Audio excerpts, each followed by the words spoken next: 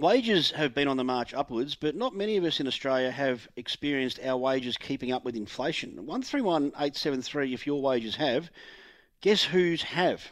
Company chief executives may have a different story. According to the Guardian Associates annual review today of pay increases for chief executives and managing directors across the ASX 300 companies, listed CEOs enjoyed a pay increase of more than 4 times broader wage increases last financial year.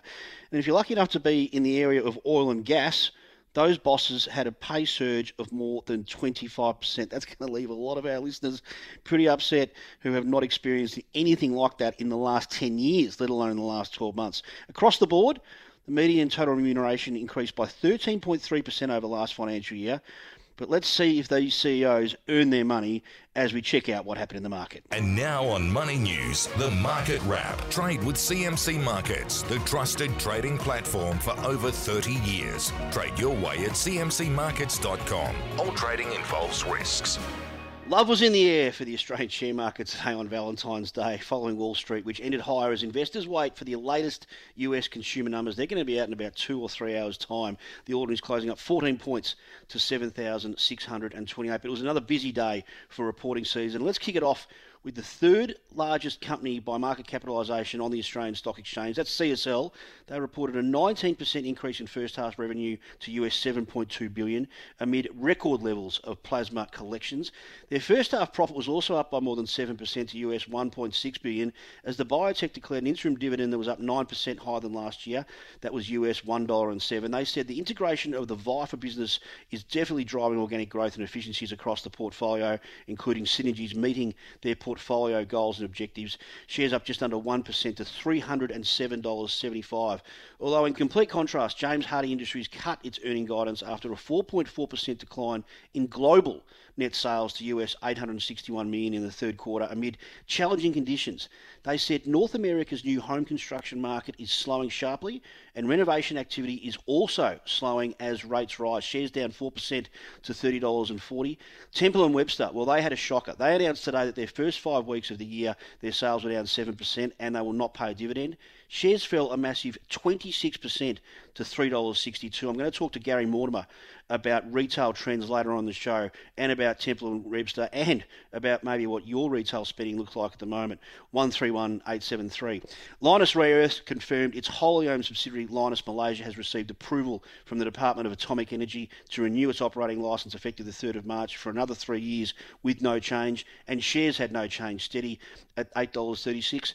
Shares in medical gloves and surgical suit company Ansell dropped to their lowest point since October last year and had their biggest daily plunge in more than a year after its cut its profit guidance by a full year after saying that the painful COVID-19 correction has occurred and they still have too much stock on hand from the pandemic. Shares down more than 8% to $25.64. Scrap metal recycling company Sims, they reported a 60% decline in statutory profit amid challenging market conditions, including a labour shortage, but that was better than the market expected, with shares up 7% to $15.72. And Star Entertainment, well, they hit a record low. They closed down 13% to $1.28. They fell more than 20% yesterday after they warned that they have to slash costs at the Sydney Casino following an earnings hit. They've had a blowout in legal and compliance costs, and they're also facing a looming tax increase. But to discuss all of that and plenty more what took place on the market today, I'm joined by Evan Lucas, Head of Strategy at InvestSmart. Good evening to you, Evan. Hello, Scott. How are you doing? Good. Are you getting your head around them at the moment? It's that time of year, isn't it? There's a lot going on, Evan. The big story of the day was CSL.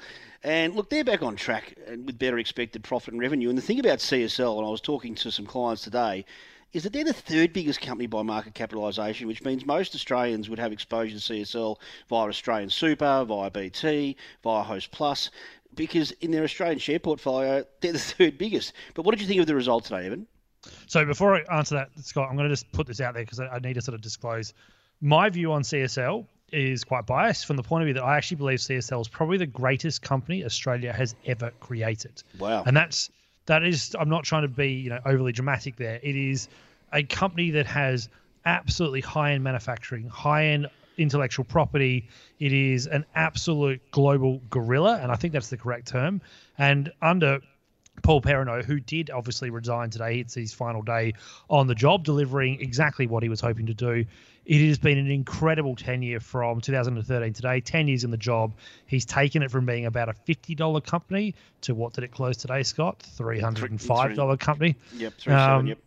Yep, so all of that put together. So I want to put that out there before I answer that, because the result was very, very strong. It was above consensus, as he said, at $1.8 billion US dollars. Yep. Consensus had 1.76. What was more impressive? The Behring division, so the immunoglobulin business, was better than expected, 11% increase, which is good to see. The thing that I'd been worried about with CSL over the last sort of probably 24 months was that they went away from piling money into their research and development department, which some people would go, well, why is that a problem? Well, for me, CSL is a massive growth company. They have invested incredibly well in themselves, and part of the reason they are as big as they are is that they keep finding ways to improve. And I was worried when they went away from that, they went down the acquisition route, that they would lose that ability to be the CSL that I had loved and still love over the last sort of 15 years. So they're back today. And look, the next thing to watch is Vifor, what and how it goes, where it sits into the division, and then the synergies, if it works, and it looks like it will, you know, the synergies that could come with the Behring and Seqirus business across the Vifor business could be incredible. And so for me, I love the result, but it's the future story that I'm still very much in love with. Evan, that's a very biased view there. I do apologise. Evan, it is Valentine's Day. You said love 6 times. I'm going to go back and listen to the audio later and see if it was 6. It may have been 7. But we can feel the love you have for CSL. Yeah. And I'm glad you put that appropriate general advice disclaimer on the back of that. Yeah. And look, it has. The business floated, and I'm going to just quote back from when I was in early days, in the early 90s at $2 something a share, and now it's 307. Yeah. So for long-term investors who've been patient, they've done well. Now, those who may be losing their patience is James Hardie shareholders. Now, I think they either need to improve their forecasting or keep pace with demand, but they can't seem to do either at the moment. Where are they at, Evan? Okay, so today's update, which was a third quarter update, was, you're right, nothing short, and this is the correct term, of a shocker. In fact, surprisingly so bad that we had an update in November, halfway through that quarter, to have such a big difference, 16% below consensus today.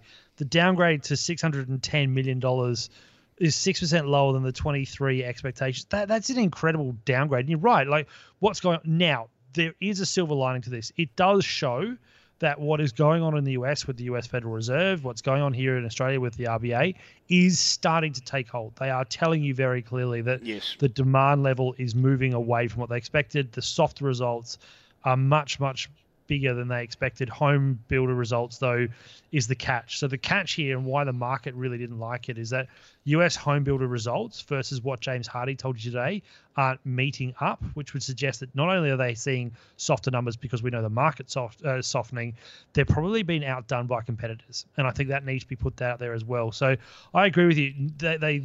They need to do something quick. They need to very much get their fibro cement business back up and running in a way that, you know, makes them that market leader. But I actually also think there's the other part of it, which is that you should be seeing a James Hardie slow down. They're a bit of a canary in the coal mine to explain construction, where construction's going, and whether or not we are indeed slowing down like we should be because rates are getting higher. And value managers are certainly looking at them at the price they're at now, because it's nearly $20 off their highs from their dividend point of view. Now, I was intrigued, Evan, by Ansell and Breville's results today. Both of them have overly stocked up on bits and pieces through COVID, whether it be masks or whether it be microwaves. Shares down 8% and 4% respectively. Did they literally buy too much, or think the pandemic and lockdowns were going to be longer than they were?